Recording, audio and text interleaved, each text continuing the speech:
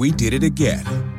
Verizon was just named America's most reliable network by Root Metrics for the 16th time in a row, proving once again that nobody builds networks like Verizon builds networks. That's why we're building 5G right. That's why there's only one best network, Verizon. Best and most reliable based on Root Metrics reports from second half 2013 to first half 2021 of 3 operators on all network types combined, not specific to 5G networks. We did it again.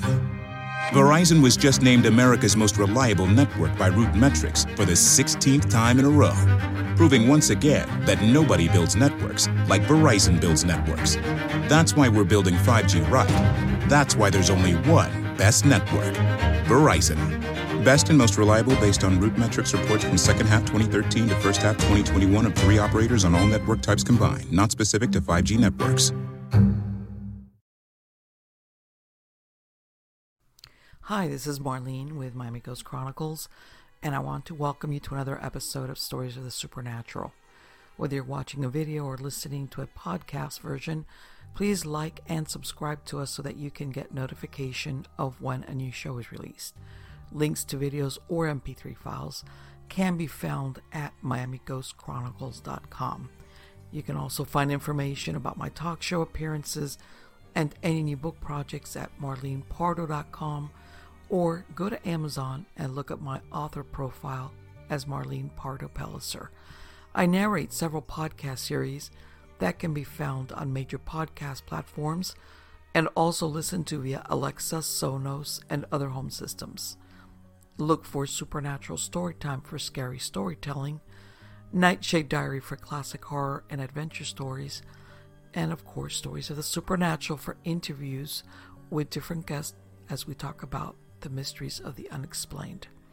If you want to get noteworthy news about the paranormal world, true crime, conspiracy theories, and just about anything that is plain weird, you can visit Stranger Than Fiction Stories tab at miamighostchronicles.com. I want to thank you for being part of my audience, and I think you are all wonderful. Hi everybody, this is Marlene with Miami Ghost Chronicles, Stories of the Supernatural. How's everybody doing? Good, I hope. I'm doing great. And I know a lot of you are going to be asking, where are you, Marlene?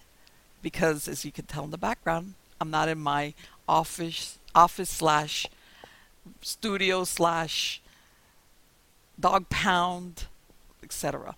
No, folks, I'm selling my property and I'm moving out to Central Florida. I'm leaving Miami. And I know a lot of you have been following me, because my wimpy farmer stories and all this, all the fruit trees and stuff that we've done. But me and my husband, we decided, right now we're hoping to make money for it. But we realized, we did a lot of work with the fruit trees, but like I said before, and you've heard me complain so much, it's hard work. It's really hard work. And I want to spend more of my time writing, okay? And it demands, like I said, even if it's a micro farm, it demands so much time and effort that by the time I finish out there, I'm ready to pass out. So we made a decision and we're moving out to Central Florida. When I say central as in right in the middle between north and south and east and west. So what happened was I'm using my old office as a storage place where I'm putting all my boxes, and that's why I've got my kitchen and a ladder and weird stuff behind me. And it's very cluttered. You just don't see it. I'm telling you, me and my husband, we swore if we ever, either one of us comes up with the idea of moving again, we're authorized to punch the other one in the mouth or kick him or throw a shoe at him or something like that. But anyway, here we are, guys. But besides that, everything is good. Kind of crazy still because it's 2020 is just one of those years. But besides that, everything is good, and I hope you and all of yours are doing well. But now let's get to the good part. The good part is who I have today for a guest, and I have a gentleman by the name of Brent Thomas, and he has his own YouTube paranormal internet show, and he's after my own heart. Everything that I like ghost stories, you name it. Well, the name of the show is The Paranormal Portal. Okay, and on it he features everything paranormal. He is also on TFR Live, iHeartRadio, TuneIn. As a matter of fact, he is live though, 5 days a week from 7 p.m. Pacific Standard Time, on YouTube, where, whatever the format is, whether he's interviewing or reading stories, you can call in, and it's a live show. And we'll talk more about his shows and the format of his shows and everything along the way. But again, and of course, I'm going to have a link in the credits of the show. But in the meantime, help me to welcome him tonight. How are you doing today, Brent? Oh, I'm fantastic. Thank you so much for having me on. No, on the contrary, it is my pleasure. It's my pleasure. And I'm going to ask you what I ask all my guests. How did you get involved in the paranormal?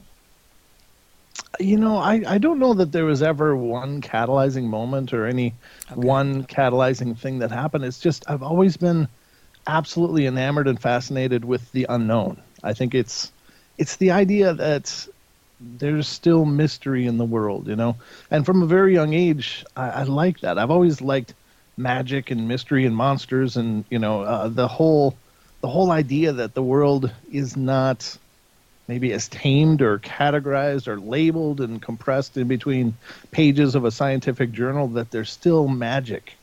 And I love that idea. I love the idea that the world isn't all just, shelves on a science wall, that there's still treasure, there's still mysteries, there's still so much that we have to learn. And that is absolutely fantastic. And I think that that's probably been my driving force. You hearing that hiss? Yeah, okay, I know. Here we are. I'm back, folks. And we had to stop really quick because I know this is going to sound so...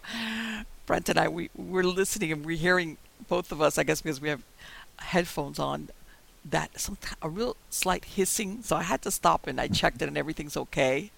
Okay. I know there's people out there going, oh, Marlene. And it's like, no. This is what happens in the world of recording videos. But anyway, let's get back and let's let Brett continue with his story, as in you casually became a paranormal enthusiast, or was it the story? What was the allure for you in this? I think it was mostly the idea that I love that there's still mystery and magic and discovery in the world, and that everything isn't subject to or it isn't already figured out yet. The hubris of science and of people is that, this is what it is and that's all there is to it. Now let's look somewhere else. And I think there's more to it than that. That there's more that the paranormal isn't where things are going sideways, or it's not where there's glitches, but it's the breadcrumbs to demonstrating a much more beautiful and dynamic reality. So it's really something. What? Well, you know what? And the reason why I ask is that, there's people that have childhood experience, and that's a triggering event for them. Sure. Right. That's why all of a sudden they're catapulted into that interest in the paranormal and they pursue it. And then there's other people that it's later on in life where they just follow it and they become intrigued by it. But you and me have something in common, and I think part of it, and correct me if I'm wrong, is that part of it is exactly like what you said, the unknown, the mystery, the storytelling part of it, where, especially in the age of technology, where everything is defined and sharp edges and explainable. And I've said this before to my audience, I have nothing against technology and science or the scientific approach and all of that. But there's still something about the mystery of, whether you want to call it the paranormal or ghost stories or everything that goes under the umbrella of the paranormal, that I think intrigues most humans. Yes. Unless you're one of these super analytical types. And then... I think we're all dreamers, and maybe that's the draw for me, is that I'm a dreamer. I love the idea that we still have so much to learn, and I hope we do, because if we know it all and this is as good as it gets, then we got a lot of problems. So I want us to have a lot to learn. I want us to figure out more because we're missing some things really seriously in this world and as a race that's inhabiting this planet, and I want us to do better. And so maybe as we learn more about these spiritual and metaphysical and esoteric realms that we're embedded and surrounded in, maybe we'll learn how to do this better and be better to each other and better to our world. And that to me is wonderful. That's what I'm hoping. So, I don't know that there was ever one point, but I think I've always been sensitive throughout my whole life. My mom tells me stories of when I was young, how I would ask her questions of things that I couldn't possibly have known. And so I guess it's always been kind of a part of my experience to some degree. And I'm not ever one to wear the label psychic. I think everybody is psychic, but it just seems that I've always been tuned into those energies. Now, even though I was enthusiastic about all of this, and I would read everything I could about ghosts and go to the public library because that's all there was. There was no internet, so I'd go to the public library and just get lost in the weird paranormal section, which was literally about 3 feet long and had a few books in there, but I would just go through those books like crazy because it was just, I love that world. But I was, surprisingly, I never really experienced anything paranormal in my childhood that I recall. Okay.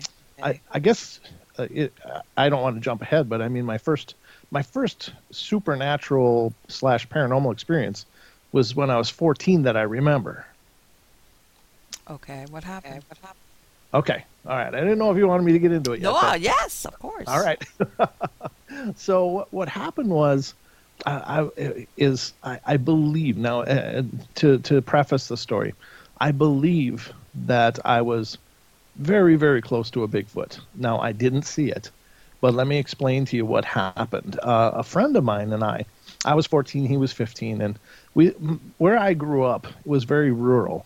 And it was right along a lake, but behind our homes, my friend lived very close to there as well, was the state forest. And it was this bluff, and I'm a Minnesota native, even though I live in the north of Idaho now. But there was this big bluff behind our house, and it was called, of all things, Rattlesnake Bluff. However, I never saw a rattlesnake. But we would always go up hiking up this bluff. It was just a beautiful thing. I mean, I grew up in those woods. I love those woods. I was out there all the time. But this one day in the summer, he and I hiked up to the top of the bluff. And we got up there and we're messing around. And then it was starting to get later in the afternoon. And we're like, we better get down because you don't want to be trapped up there in the pitch dark after the sun sets. Those forests get really dark. And I had to come down that hill once in pitch blackness, and it was wow. Absolutely harrowing. But we were getting down the hill, and we were making good time and stuff. But we were coming down this ravine. It's like a dry run. It's never a flowing stream or anything, but it's all washed out from thousands of years of melt-offs in the spring. So it's all sandstone and limestone, so it carved it out. It's a beautiful little ravine. So we're coming down there. We're on this dried-off waterfall part. And we decided to stop on the ledge of this waterfall, and we're both looking down because the terrain ahead is actually kind of tricky. It's all just this field of these limestone boulders, and, it's a little treacherous. So we're kind of plotting our course. Okay, let's go down this way and stuff. And suddenly, right behind us, is the deepest, most menacing growl I have ever heard in my lifetime. This growl shook my body, vibrated my entire body, and it was right behind us. And I grew up here. I grew up in this land. I grew up in this area. The biggest thing we have was white-tailed deer. There's no bear. There's only deer, and they don't growl. And so we have coyotes and things, but whatever was making this noise was huge. It was enormous, and it was vibrating me, and I couldn't move. And it's not that I couldn't move. It's just that I didn't dare move because whatever made that noise, I knew in my heart was going to kill me. I was about to die. And the one solace I was going to take is that I wasn't going to see what it looked like before it killed me. That was like, I don't have to see that part. And I'm going to my death with my eyes shut. I'm going to go, yeah, exactly. I won't have that as my last image. So we stood there for a few seconds, and this thing continued growling. and just this rumbling, deep growl, and it was just terrifying. I was so afraid, and moments passed, and I said to my friend, I said, "What is that?" And he goes, "I don't know, but we got to get out of here." Because now a lot of Bigfoot enthusiasts say, "Don't run, don't run." So, but you have two options: it's fight or flight. And whatever was making that noise was way out of my fight category. Yeah, that was not an option, so that wasn't going to happen. So, yeah, I know. Right. Yeah. So we flew down the hill and got down there, and I mean, literally, we must have run for the better part of a mile through this treacherous rock. Just devil may care, just barreling down, and we made it. We didn't die, either from the growly thing or from falling and breaking something. But for years, I carried that. I was like, what was that? I had no idea. Now, I knew Bigfoot existed. According to Leonard Nimoy, he was in the Pacific Northwest. Right. That's where Bigfoot was, in search of told me. Yeah, exactly. But I didn't know that they were all over the place. And I didn't know for a number of years. So I carried this noise around in my head, this harrowing moments with no explanation, no definition, nowhere to put it. Just something huge was behind me. And it wasn't until I started researching, probably 10, 15 years ago, Bigfoot, and started learning about them and learning that they are all over the place. There are Bigfoot in every state, reported in every state of the United States with the exception of Hawaii. There are reports coming in from all of those states. Yeah. And people are seeing something. And so then I started to learn what are the signs of them. Learned about tree breaks, learned about, structures and things like that people find. And so as an adult, I went back up into those woods and I looked and I started to find those things. I found a tree break, a huge, it's a sapling about 6 inches in diameter of like a maple sapling was snapped, just snapped. There's no deadfall on top of it. There's no driving back in there. There's no roads for something to drive and run over this sapling. And it was snapped off at about 3.5 feet up from the ground, just snapped. And then I found a structure, and it was built very low to the ground. It was kind of dug out underneath, but there wasn't a cut piece of wood in this structure. It was all broken pieces of wood that made up this structure. And then I found, a stick.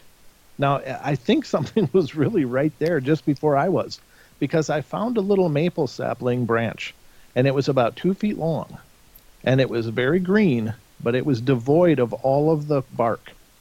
And it was tacky to the touch, meaning that it was just stripped. Now, I immediately started thinking, oh my God, this could be Bigfoot. That could be, and that was finally that growl made sense to me, that maybe this is what I was confronted with so many years ago. And then I was picturing this stick, and I was like, well, you always see the primates on TV grabbing, chewing off the green barks and stuff. And so I'm thinking this could be part of their diet, and I'm having this whole revelation. But this is my first encounter. This was the thing that really catalyzed that the world really was. It wasn't just my dreaming and my wishful thinking. There was really things out there that we don't understand. Now, did it affect your going out in those woods again afterwards once you heard that? That's without seeing it. Did you think like that, twilight is falling, or that's it, I'm gone? I will tell you what, though. I did go back into the woods, but not for a while. Okay. But I'll tell you that I never had that same innocence in those woods that I used to, because suddenly I was aware that there were possibly other things there, and the reality expanded suddenly and brought me into the presence of something that I wasn't prepared for. And and remember, back then I still had no idea what it was. It was just something big was growling. So I was way on alert every time I was in the forest. But we were country kids. Where else were we going to go? There was either the forest or the lake. Those are our two choices. Right, because you hear these stories of even adult hunters, outdoorsmen that have an encounter, whether it's a Bigfoot, a dogman, some type of cryptid, and it changes their whole outlook about how they feel about the woods. They for some reason they find that, like you said, that level of security, as far as like back what you're describing is the worst I have to worry about are the deer. Yeah. And all of a sudden it was like, okay, the edges just got real fuzzy on what's out here. And not what's out there is something that what may want to eat me, tear me limb from limb, Right. or Yeah. because of course our imagination always goes down the worst case scenario path. Absolutely. Yeah. And I'm, yeah, I've heard some people, for lack of a better word, some people develop almost like PTSD in some cases because they can't get over the experience. right. And I've interviewed hunters, lifelong hunters, have been generational hunters Hmm. that saw one and they can't enter the forest anymore. It's just gone from them. Okay. It's like that was taken from them. Now, Hmm. if I had seen it, I probably would have been in that same situation. But it was just, it was just this terrifying growl. And so I guess after. We did it again. Verizon was just named America's most reliable network by Root Metrics for the 16th time in a row, proving once again that nobody builds networks like Verizon builds networks. That's why we're building 5G right. That's why there's only one best network, Verizon. Best and most reliable based on Root Metrics reports from second half 2013 to first half 2021 of 3 operators on all network types combined, not specific to 5G networks. For a while, you just the only thing I'm really grateful is that I wasn't alone, because if I had been alone, I don't know, what I would have thought. Am I crazy? Was that just me? Did that really happen? But I know it did, because I wasn't alone. Someone else was there experiencing it with me. Did you ever find out? Did you ever investigate if in that area anybody had ever had a Bigfoot sighting? Yeah, I didn't have my own show yet at that point when I started learning about it, so I wasn't real forthcoming with all of that. But I would always ask the people along that area. It's like, you ever see anything weird up here? Ever see anything that doesn't make sense? And pretty much everybody was consistently said no. But So it's lucky me. yeah, it was just me. But I will tell you that there are a lot of stories. My brother being one of them, he's a deer hunter, and he tells a story of where he was hunting near that area, about a mile away, and he was hunting, and he saw this big buck walk out, and he shot it. He got it, and it took off running, but he got a good hit on it, and he tracked it. He said it was losing all kinds of blood. I mean, this thing was not going to go far, and he said that he and a friend went together and followed the blood trail into this thicket, this thick area. And then suddenly the blood trail stopped. And he said there couldn't have been any blood left in this thing. But it wasn't there. It was just gone. Now, if another hunter would have found it, they would have field dressed it, because a Minnesota white-tailed deer is, 150 or plus pounds, I mean, they're big corn-fed deer. And so, nobody's just going to drag out a full deer. They're going to dress it and then, make it as light as they can and then drag it out. They're not even going to carry it out. They're going to drag it through all that stuff. He said there was no drag marks, no gut piles. It's like this thing just evaporated. It was just gone. Wow. Now I've heard other researchers comment on that they believe that hunting is like the dinner bell for these things, because they are so much more adept and capable of navigating and going through these places. That's where they live. We just visit there. We're not really graceful in natural terms. So, and I believe that because I've heard these stories, and I've heard many stories, and how, anybody that knows somebody that hunts knows there are stories of where they got this deer or this animal and they couldn't find it. It was just gone. I've heard of that. Yeah, absolutely. And I tell people, I said, you know what, let's go down and let's say that they're not totally carnivores or omnivores. In other words, they'll eat anything. Sure. I tell them, if you think about how people describe the Bigfoot, hundreds of pounds, 8, 9, 10 feet. I said, do you know how much food it takes to sustain a body like that, a predator? It takes a lot, especially meat. Okay, you ask any zookeeper how much they feed the animals there, which are smaller sometimes than what a Bigfoot is. Sure. They have to spend a lot of their time hunting and eating just to survive day to day. Right. So would you describe as the dinner bell for them, which is, hey, I'm going to get food and I'm not going to have to hunt for it? Right. That makes so much sense for a predator, because I'm going to say they're a predator, because I do believe, I'm not a Bigfoot expert, but I do believe at the very least they eat some type of meat just to sustain what they're described as. That absolutely, I can see where maybe they're just really good at camouflaging themselves, But for them, when they see hunters in the area, they're always looking for the opportunity to do Yeah. exactly what you described. Yep. And I believe they do, and it might help explain where some of these deer are going that people are not Yes. finding. Yes, I've heard of that. I've heard of hunters like that. All of a sudden, they're tracking an animal they shot, and it's just nowhere to be found. Right. Yeah. So I think that's a strong possibility. I think you're absolutely right. Well, and this is do they have in that area? Because I know what is it, Minnesota or is it Michigan? I'm sorry, that they also have stories of dogmen out there as well. There's a lot of cryptids out in those northern states that I've heard of also. That's really funny because when I first started hearing about the Dogman, it was always the Michigan Dogman, and then you started hearing stories from like Ohio, and then Wisconsin with of course Linda Godfrey. I had her on the show and interviewed her, and she's a wonderful, wonderful person. Just love her to death. But she talks about, of course, the Beast of Bray Road, Right. and now there's stories I've caught more recently of the Minnesota Dogman, and I had never heard of anything like that in our areas. So I don't know if they're spreading out or if there's more people coming forward to talk about them, because I think there's a real trend, and if you think about it, the conversations are more easy to have now, easier than ever before. More people are able and willing to discuss what they've experienced, because you're not going to be that weirdo, that gets whispered about at the water cooler. Yes. Everybody's kind of come into the ideas, and then we're embracing them more and more.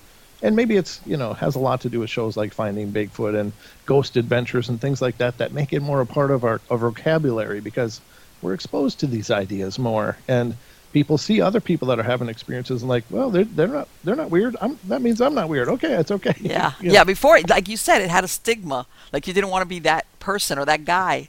It's like, yeah, all right, I'll just keep this to myself. Yeah. So I think people are having those discussions now, and maybe that's why that the Dogman suddenly was spreading out, because suddenly people were like, okay, you know what? I heard about this story. I can talk about my story because you wouldn't believe this.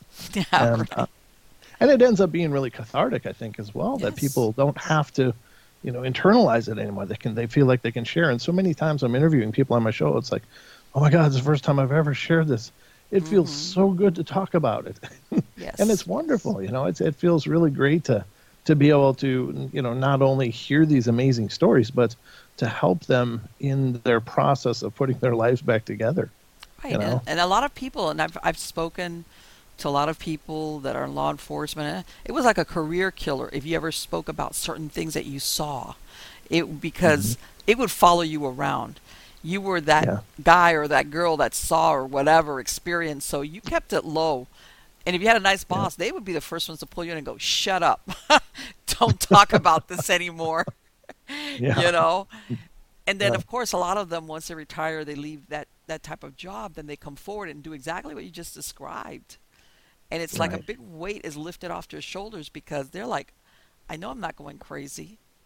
And I checked off all the boxes of the plausible, and that leaves me with whatever happened, whatever, it was their experience was made up of. Yeah. Yep.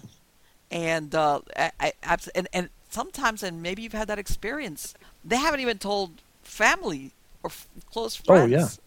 Because many times. Yeah. Yeah. Because they can call in anonymously. I don't make them say who they are. Right. I just ask for a name. And so a lot of times that's exactly what people say. It's like the first time I've ever talked about it. I haven't even told my wife about this.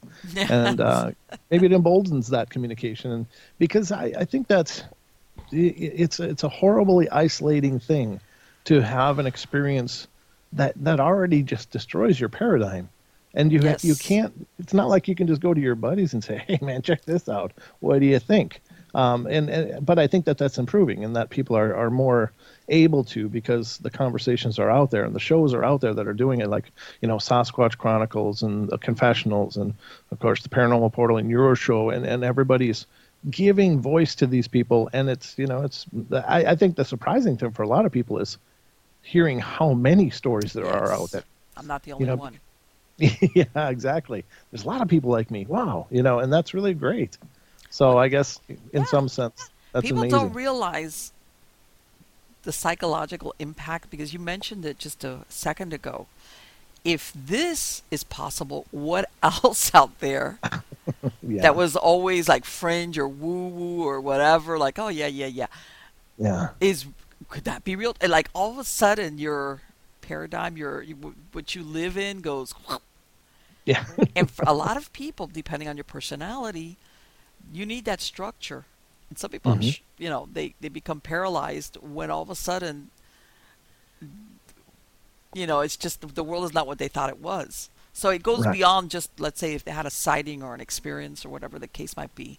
Let me ask you, because you're up there in the north, considering in Florida, are you close to Skinwalker Ranch? I'm north of it by quite a bit. That's in Nevada, right? Nevada. No, Utah. Utah. Well, I'm just north of Utah, but I'm on the top tip of Idaho. So Okay. Southern Idaho, of course, would be much closer. But that's right, it is Utah. But no, thank goodness. Well, you know what? I asked because I was going, I've always thought, and I'm thinking this is the one place that just about everything under the sun and a little bit extra actually occurs on that piece of land. Yeah, there's a few areas like that. But right, of and I course, was about to go there, but I know there's others out there that just don't have that yeah, that well known. But I'm sure that there's others out notoriety. there. Yeah. Yeah. Well, the funny thing is though, there's something going on out here on this whole region as far as UFOs is concerned. Now, another story of mine, excuse me, is all my life I've had an open mind for the whole UFO thing.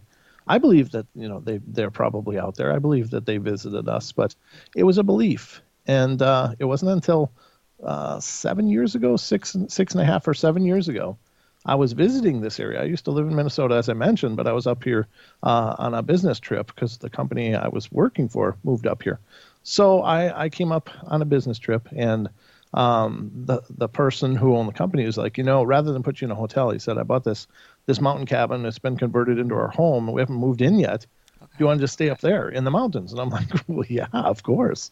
And, he brought me up there and showed me around and stuff. And I was like, wow, it's really beautiful. And that was going to be where I was going to be sleeping. And it's an amazingly beautiful area. And earlier in the day, he was showing me around, and I noticed he had night vision binoculars.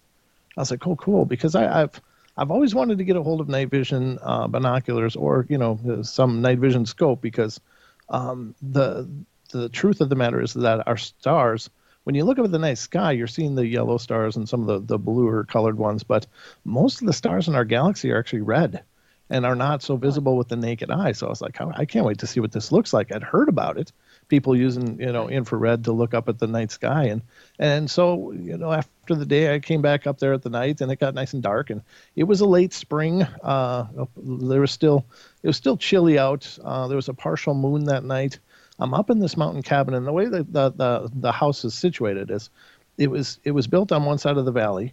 And there's like a logging road that comes by. That's the access. You got to drive this logging road back about a few miles off of, like, it's 3 miles off of the main road. So it's way back in the mountain there, and everything else around there. There are other structures, but they're these seasonal cabins where people hunt, and they come in, during the seasons and hunt and stuff. So there wasn't any real residences anywhere near there. It's just these little cabins that people visit during the warm months.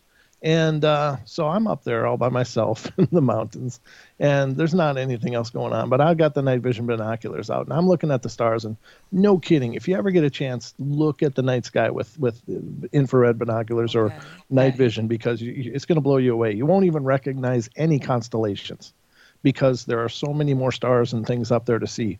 It's just spectacular. But I'm up there, and this is the first time I've ever played with night vision, so I'm like a kid, I'm just, look at that. And I'm playing around, having a great...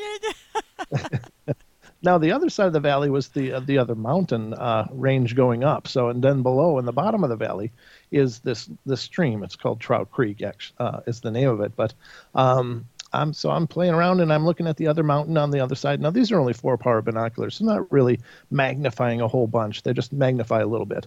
But I'm looking at the trees on the other side, and I can make out all the details and stuff. I think this is really cool. I'm playing with night vision. This is fun to see in the dark. And I'm looking down, and I go back down to the side that I'm on, look down the driveway where it's all black with my naked eye, and I put up the binoculars. I can see everything, and I'm just having fun. And then I pan up. I'm panning up this big ponderosa pine, and I get to the top of it, and I decided, well, I'm going to look at the stars again. keep panning up, and about 30 feet above that tree, which is about 100, 150 yards away from me, is, no kidding, a flying saucer sitting right there. No sound whatsoever. It's sitting there, just sitting there. And it's literally the proverbial saucer, the two pie plates, like this. But the 2 points don't come together like this. There's a gap in between them. There's these panels of light. And it's flashing light and stuff. And I'm like, oh, my God. I'm having this amazing moment where it's real. Like, it's not a belief. It's a knowing. I'm looking at this flying saucer. It's sitting there, absolutely noiseless, and no sound whatsoever. And it's just flashing light. It's just, brilliant, but it's all in green because the night vision, of course, is all green. Mm-hmm. And I'm just beside myself, just having this whole epiphany of experiences all at once. And then I'm like, oh, my God, I got to see this with my naked eye. So then I take down the binoculars and I look above that same tree, and there's nothing there. There's just stars. I was going to say, you could only see it. And then I raise the night vision, and it's there. And then I lower the night vision, and it's not there. And I raise it, and I'm raising and lowering, and I'm like, oh, my God, it's cloaked. It's hidden. That's what I was about to say. Yeah, it was hidden from my native, whatever the spectrum we see natively was not visible. It was visible outside of that. So I was just like processing all of this. I'm absolutely overwhelmed and just amazed, and my jaw's open, and I'm looking and looking and looking. And then I started looking, and I'm looking at it, and then I'm thinking, I'm here looking at them, and they're sitting up there, and I'm about the only thing going on in this whole valley. So they're probably up there looking at me. And so I'm like, oh, my God, wait a minute. This is as real as I need it to be. I don't feel like I need any probing tonight. I'm done. Right. I don't want to have an abductee story to tell after this. No, I don't want that. I don't want that experience. So I went inside, locked the doors, and of course I'm, pacing the windows, looking out to see if I could see anything. Never did see anything more. And that, as far as I know, that was the end of my experience. I don't have any missing time or anything like that, but it was just this amazing experience of seeing a saucer. And, I sat there for hours, and it must have been about 3:30 or 4 in the morning before I was actually able to nod off at all, just because the adrenaline was just coursing through me. Yeah. And I had this, this existential experience of seeing the impossible, seeing the things that aren't supposed to be there. And I knew now that more than ever, I knew it was real. So that was my UFO experience. And now the funny thing is after experiencing that, all my life I've been looking at the sky and never seen anything weird. But now that I've seen that, I've seen other weird things in the sky. It's like, I don't know if it just opens a seal or something in us. And it's the same thing a lot of times for ghost experiencers. Now, their whole life never have an experience. Something happens, then they're having more experiences after that. And it just seems to be a trend. And I don't know if it's unlocking an awareness in us that makes us more receptive to the possibility or what. But yeah, that's pretty crazy. I think that there is something to that, what you're describing, as far as that awareness comes alive, whether there's something that you pick up. But and I love that story because to me, whether it's a UFO sighting or cryptid, whatever, it's those moments, like you said, when you see it, not really because you're looking for it per se. Yeah. Like what happened to you when you were a kid. You were just heading home, and you're just watching the stars. Yeah. And all of a sudden, but sometimes people go looking to have that experience. I think the best ones are the ones where it just plunks you like a 2x4 on the head, like, what? Yeah. Okay, here we go. That's a good point. Yeah. I mean, in both cases, I wasn't looking for anything paranormal or out of this world. I was just looking. I was just having my own experience, and these other things just intruded on my experience and made themselves known. So, yeah, I mean, it's just incredible. But And you know what? And it's really weird because, as a matter of fact, the other day I was watching, the movie, The Close Encounters of the Third Kind. That was a great movie. Yeah. And, of course, in that movie, they portray the aliens as being very friendly, and they want to do this kumbaya with the human race.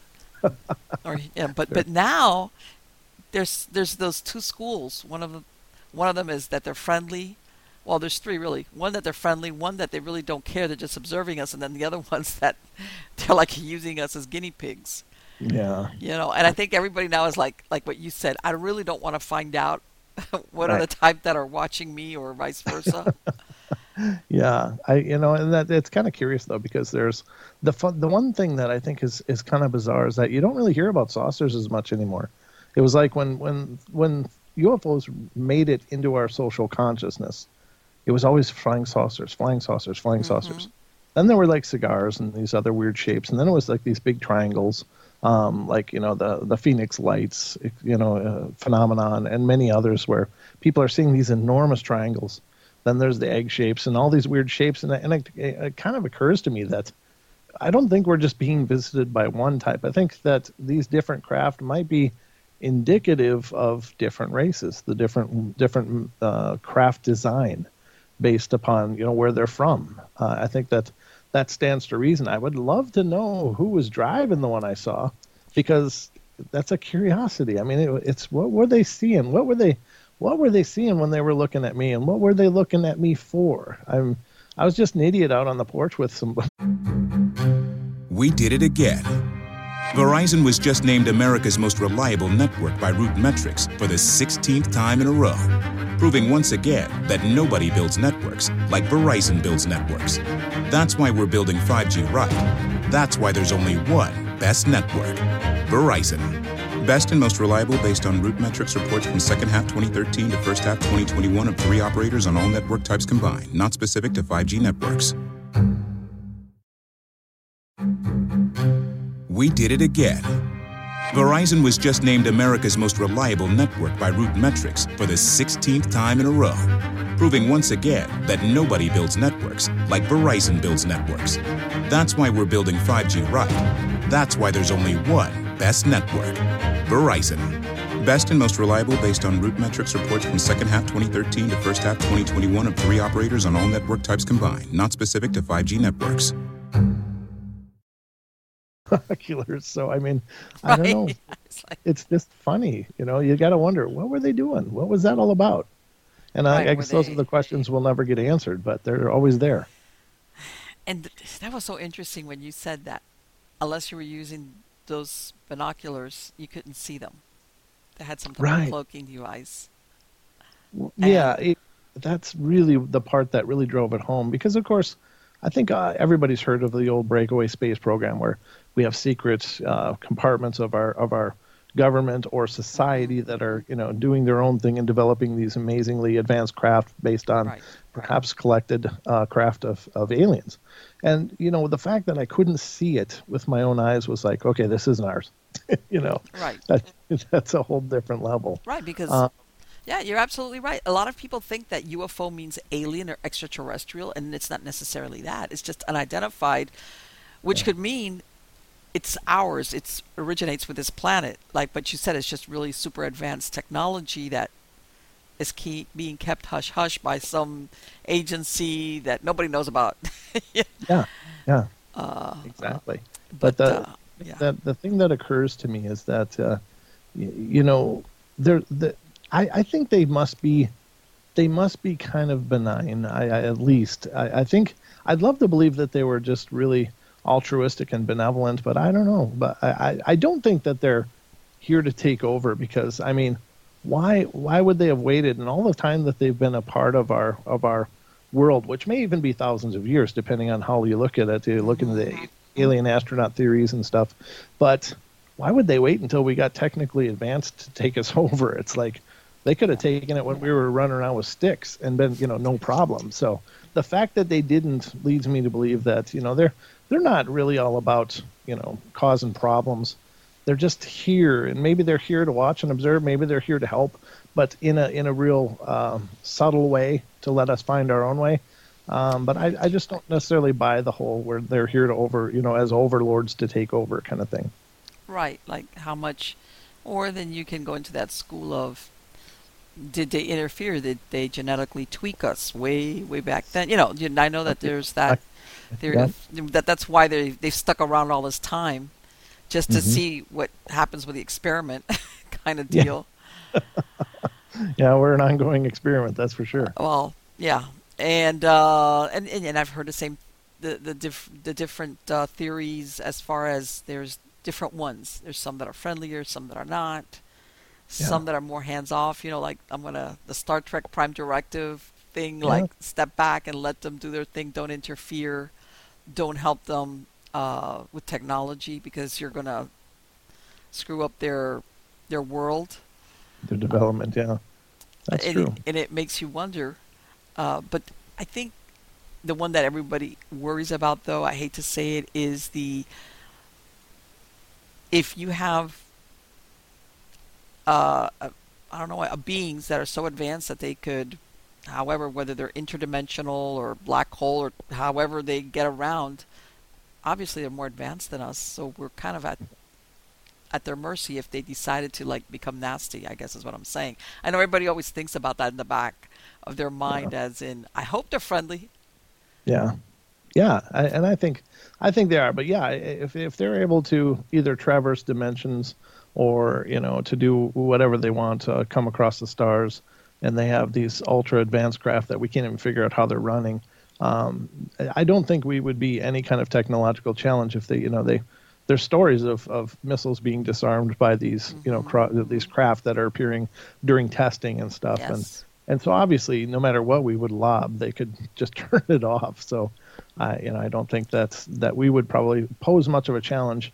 In our arrogance, I think we'd like to think so, but I'm not so convinced that that's the case. But I don't know. I think that they're kind of they're some for some reason they're a part of what we're doing. Whether they helped us along, and history would suggest that they do intervene and have, if you look at like Pumapunka and the potentially the pyramids or other structures from our ancient world that were somehow carved, granite was carved with bronze chisels.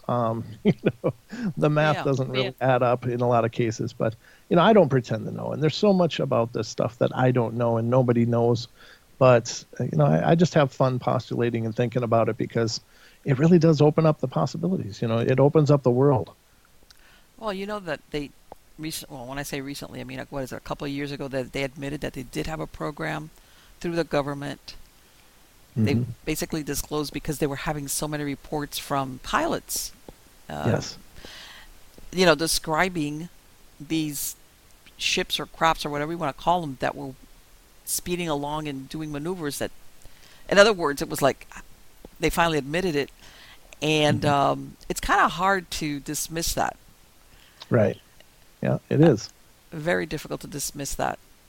Hmm. Uh, and again, like I said, I'm sure that that's been going on for many, many, many years, and way before there was just a lot of pilots or trained observers, whatever you want to call them, that it was like, let me just shut up before before they debrief me and then send me off for a psych or whatever. Yeah, yeah, exactly. But Yeah. yeah, it's and like even what is it when you look at in Peru, the Nazca lines, those Yep. um, those The designs ships of animals, are the only way you could see them was way up hundreds of high. feet in the air. And Yeah. you would think back in those years of those civilizations, to have pulled manpower off to do those things, that was something very important, because usually you had your people Hmm. making food, or artisans, or storing food, or whatever it was for survival. So when you Right. pulled people to work on that, it had to have some very, very important significance. Right.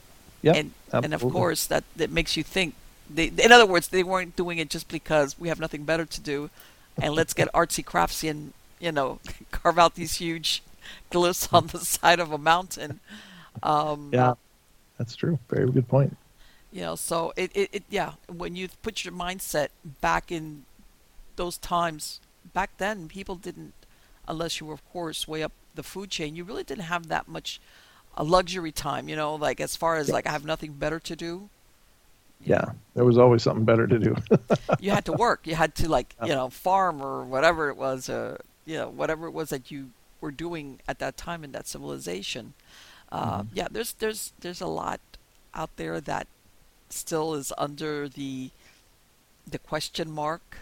And you know Hmm. what? I've gone to some, and I don't know if you've had this experience with people that you've interviewed, Brent. I've gone to a few groups out here that talk about UFOs and UFO encounters, and MUFON were doing presentation, and it was incredible because I had people telling me, after the presentation, came up to me and were telling me that they had had a sighting, and at this point, just of a UFO, and then they had an uptick of paranormal events in their home.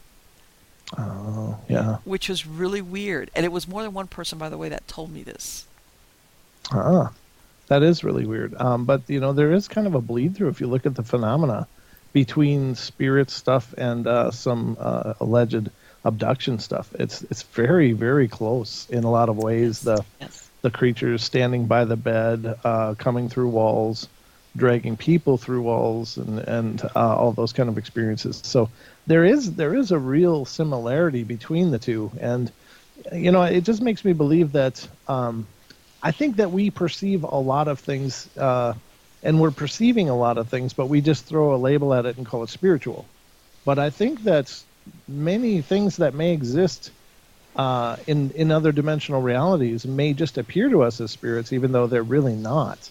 And perhaps some of these visitors that are doing these things are just a multidimensional entity. And I don't mean that in a like, oh, that's all they are, but right. That they're a multidimensional entity, and as they interact in our realm, perhaps fundamentally they would appear like a spirit, but they're not. Right. Yeah. And I've heard that some people think like the Greys are biomechanical. I mean, there's so many theories out there floating around as far as what they really are. And even the Men in Black thing. Some people think it's a human. Other people think they're not because they're so weird looking. Very like, how can I say, pretending to be human kind of appearance. Yeah. And those, you hear reports of the Men in Black from everything. The people that had that experience with Mothman. Everybody that's had weird experiences, especially if it's gotten a little bit of publicity. Yeah. Have reported sometimes for years back that they got a visit from some weird individual telling them to shut up or something like that. Stop talking, huh? Yeah, it seems like it. It's sometimes the Men in Black reminds me of like that movie with Matt Damon, The Adjustment Bureau. I don't know if you saw that, but it's like maybe they have a lot of different roles, and maybe they're just maybe they are just watchers of some kind, trying to keep our trajectory on point or on path, so that we get to where we need to go. But yeah, it's kind of bizarre. I don't know. The thing with this is, and I'm sure this is something you're very well aware of as well, but it's, when I started doing this show, I thought, well, I know a lot about this stuff. I got this stuff sorted out. Yeah, I could do a great job. And then you start doing it, and you start hearing these things that people bring to the table, and you suddenly realize you don't know anything. There's so much to it. There's so much, and I think it's honestly it's the realm of possibility. And when you start crossing the ideas that some of it may very well be spiritual, some of it may very well be alien, some of it might be cryptids. But then you start talking about tulpas and thought forms and manifesting things inadvertently in poltergeists and other spiritual presences, and suddenly you've got this huge laundry list of possibilities. And then it might be quicker to just say what isn't possible, and you realize pretty quickly that it's all possible. Sure. And a lot of times we're the agency. We're, in other words, it's not the ghost thing, like you said, whether it's a tulpa or poltergeist. Yeah, it's very interesting. We're very powerful beings, I think. We are. I think we are these dynamically impressive, divine, radiant lights that have been somehow fooled into the idea that we're separate and hopeless, But we are absolutely, just imbued with this amazing ability and awarenesses that we've just got to remember how to find it, It's like separate, right? You mentioned it, and you're right. It's like a Venn diagram. I think all those areas overlap as far as the spiritual, or if you want to look at ufology. You're breaking up. I am. Am I better? Or did I? Yeah, no. Am I okay? Yep, you're good now. Okay, good. Anyway, that everybody wants to, there's people that are strictly UFOs, and if you talk to them about ghosts, they look at you like, yeah, right, or or the other way around. And I think really that they all overlap.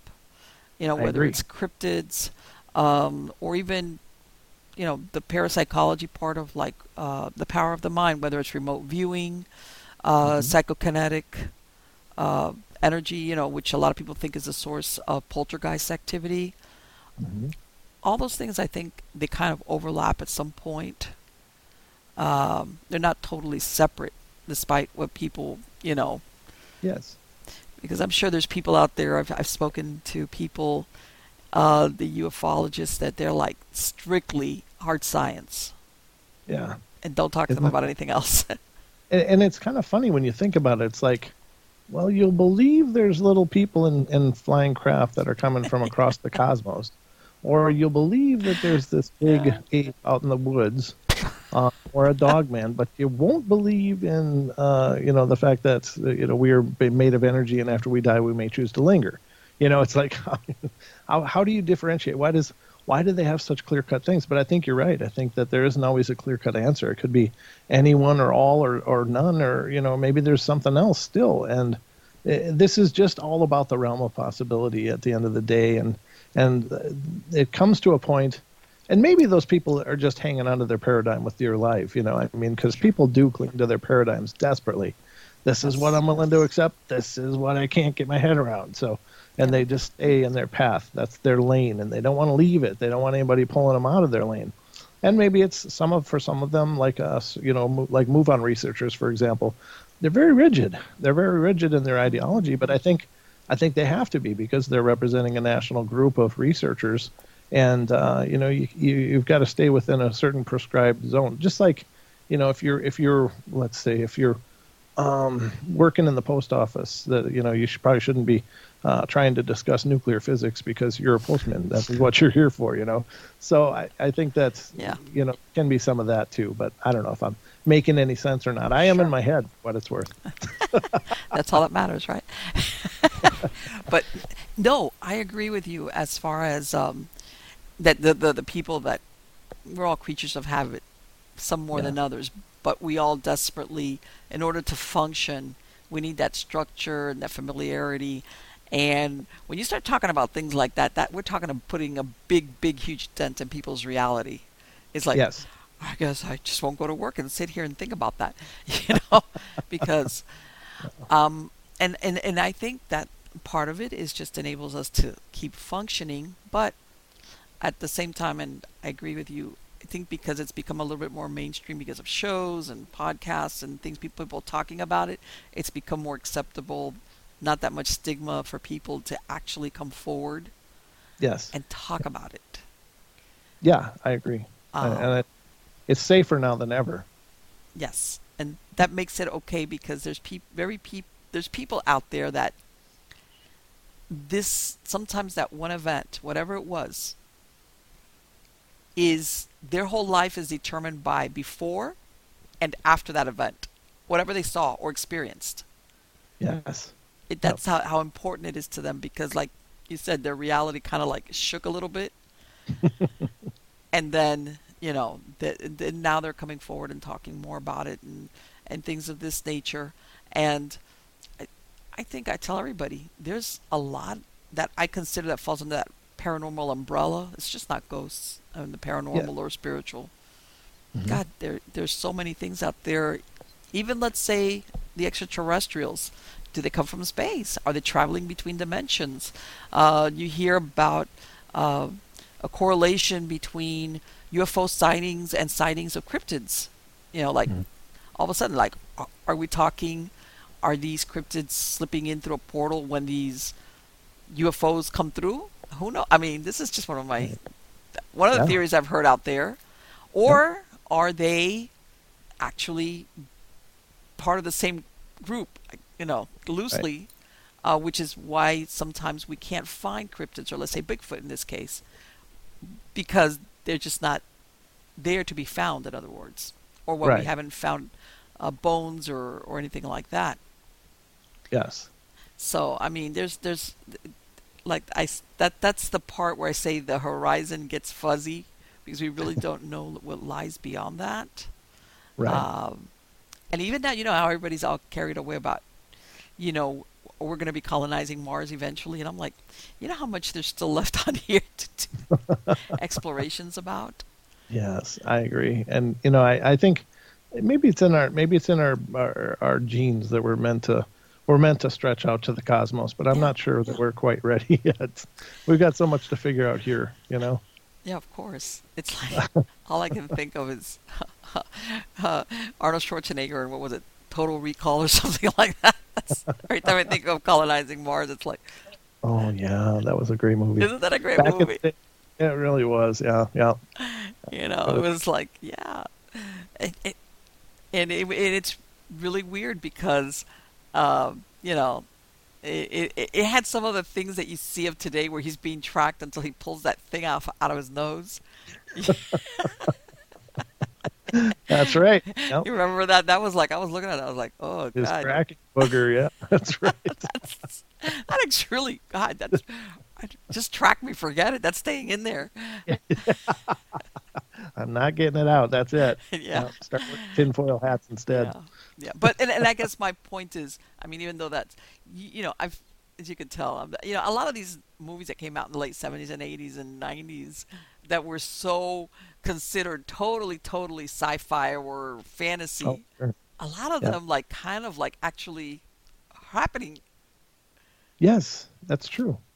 Yeah. There is truth to that. Yeah. I mean, you look at Star Trek, from the 60s, and then you look at what we have now, like iPads.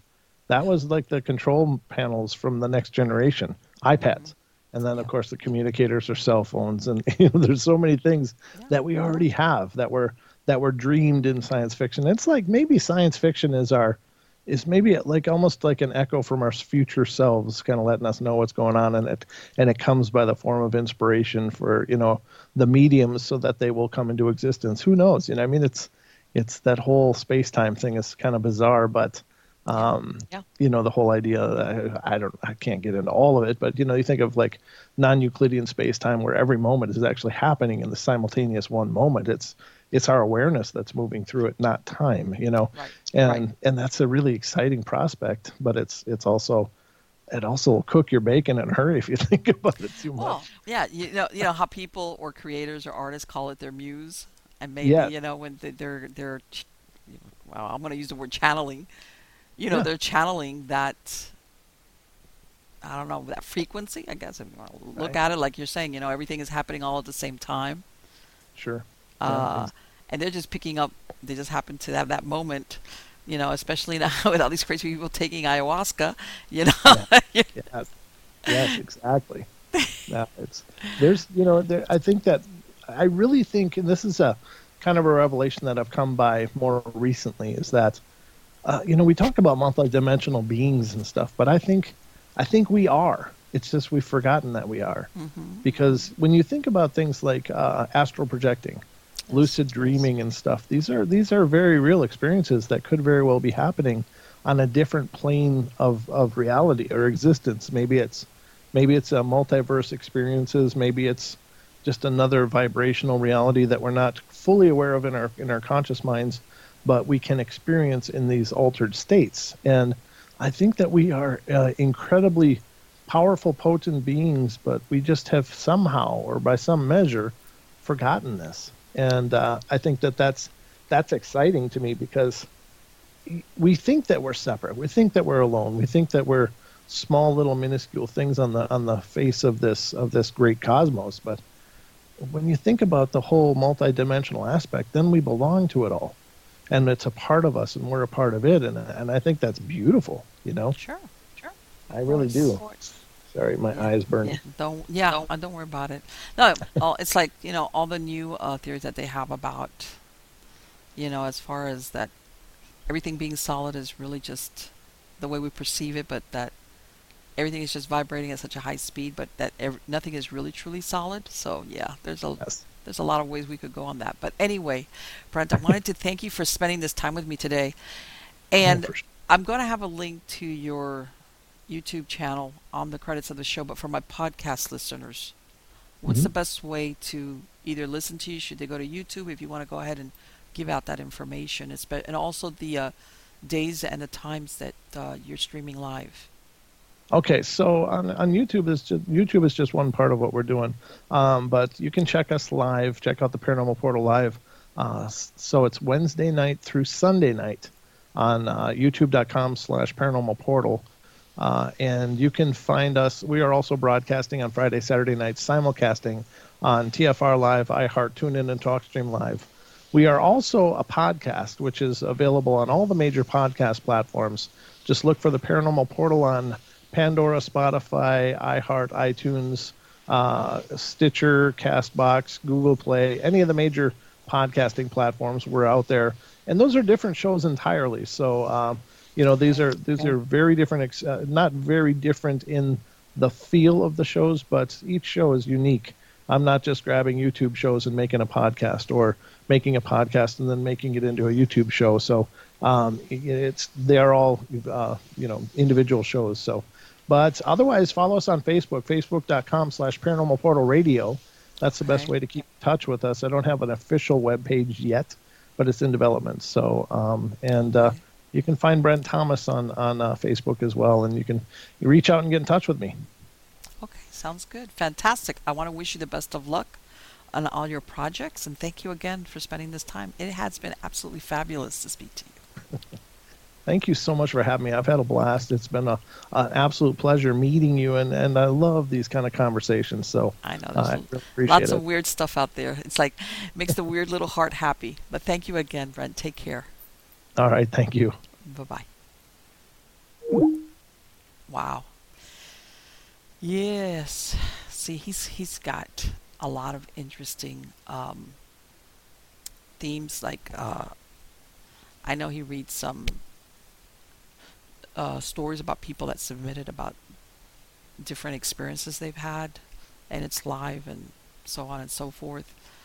But yeah, and it's very interesting because when I ask people, how did you get into this paranormal, he says it's something, but again, he relates how as a teenager, as a kid, he had this experience with what he thought now that he thinks was Bigfoot or some type of something that wasn't a deer.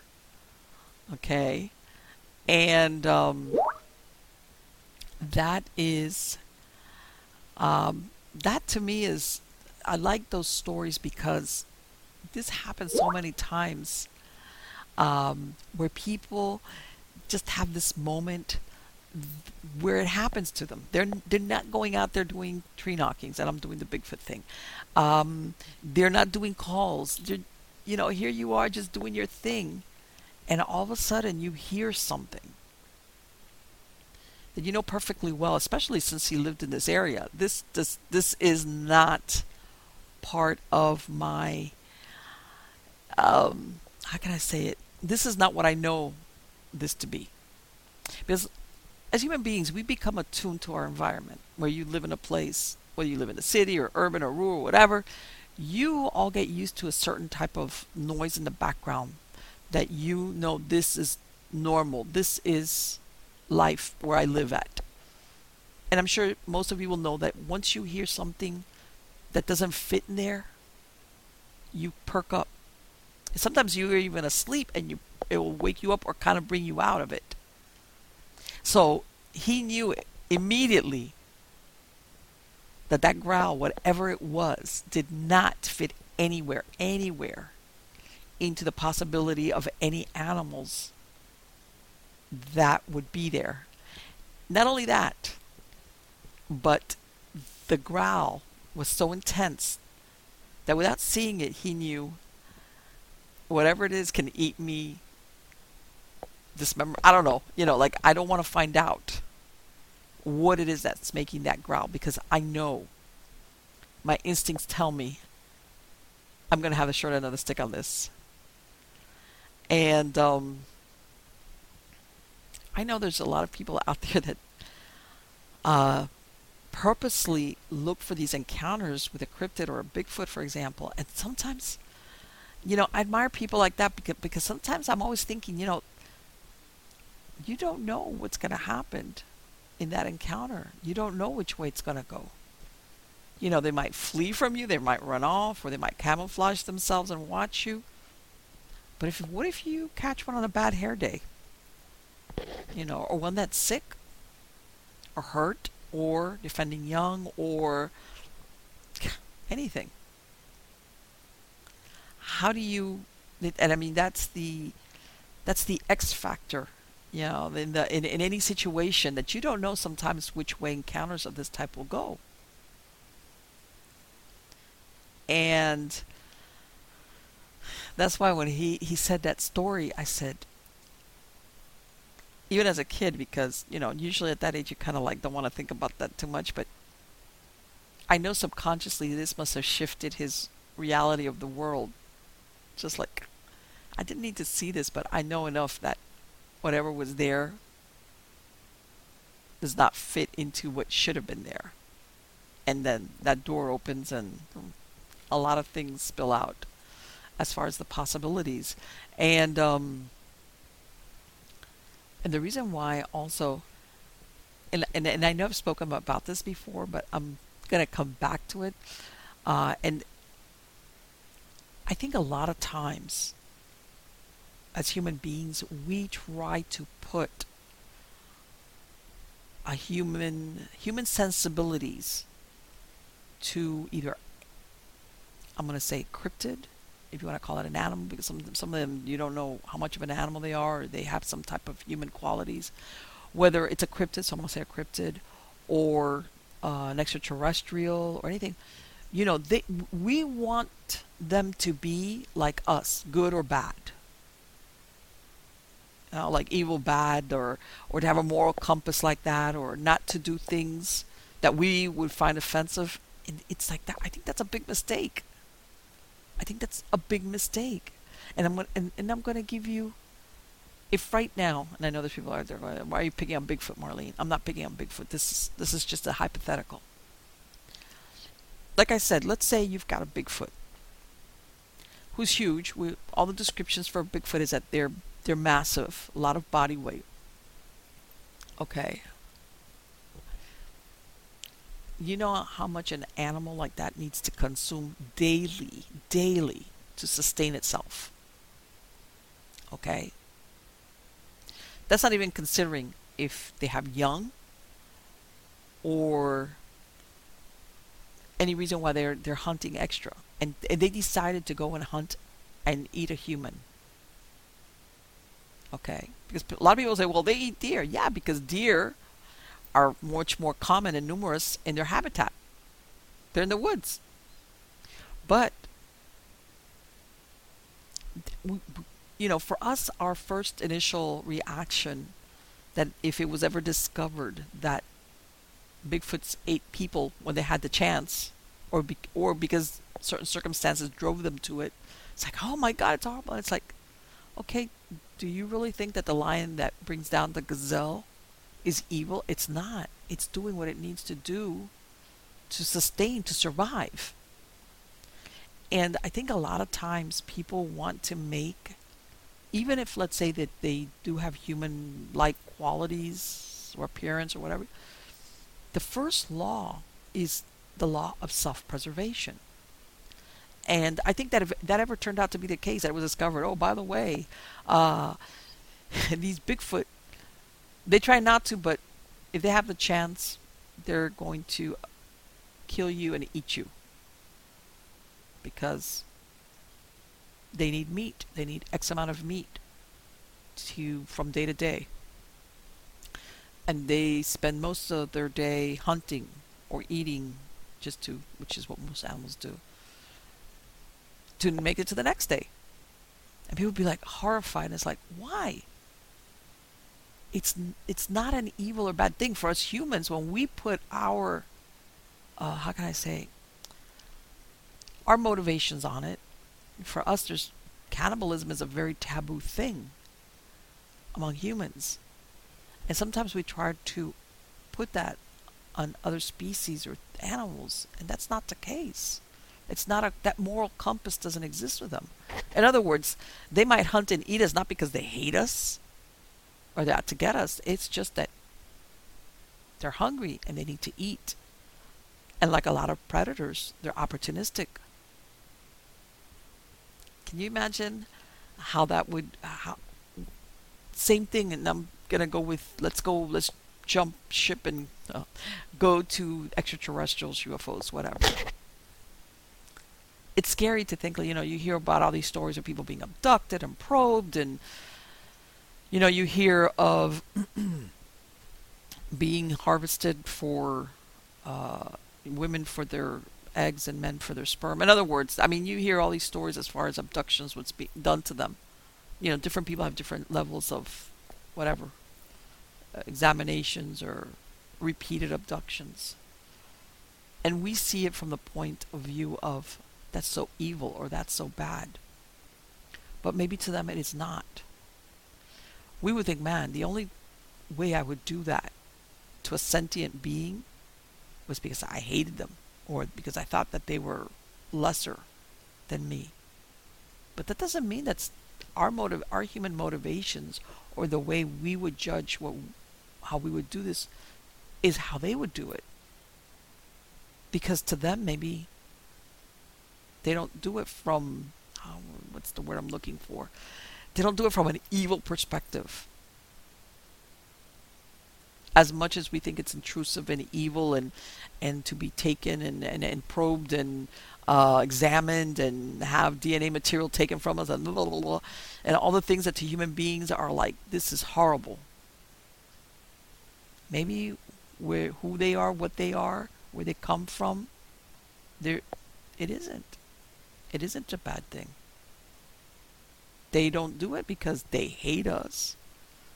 They do it because maybe this is part of how they examine specimens. Because I hate to say it, though, that's about the only way you could really categorize the subject that's being treated that way.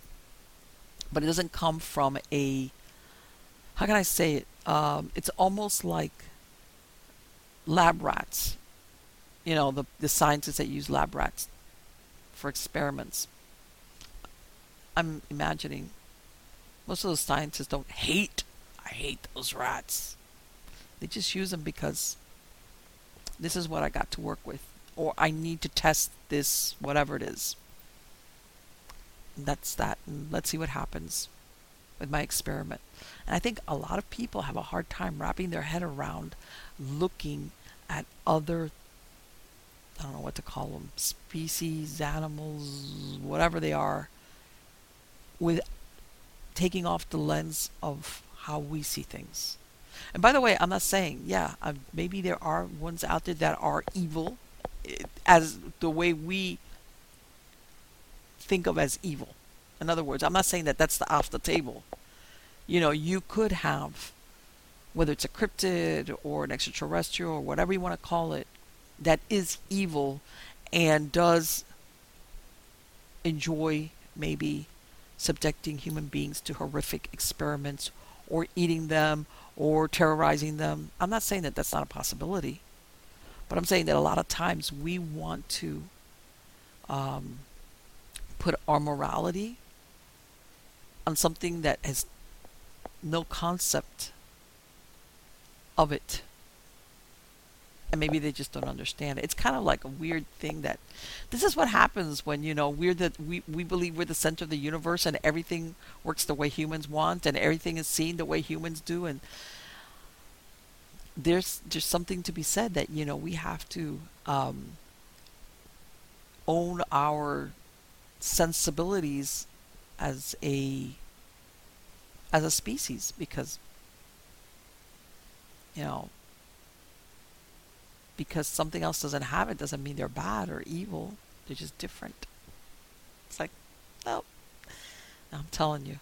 But anyway, guys, I hope you like this show. I've got a lot of interesting guests coming on, even though I'm going to have to slow this down.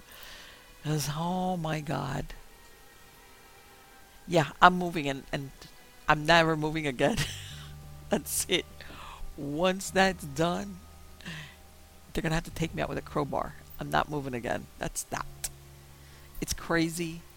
But you know what? I might as well do it in 2020. I mean, everything else is happening in 2020. So I might as well, what is it? Hang tight and go along for the ride. But yeah, it's like, again, you can see the background. I've got a ladder and weird stuff. And I'm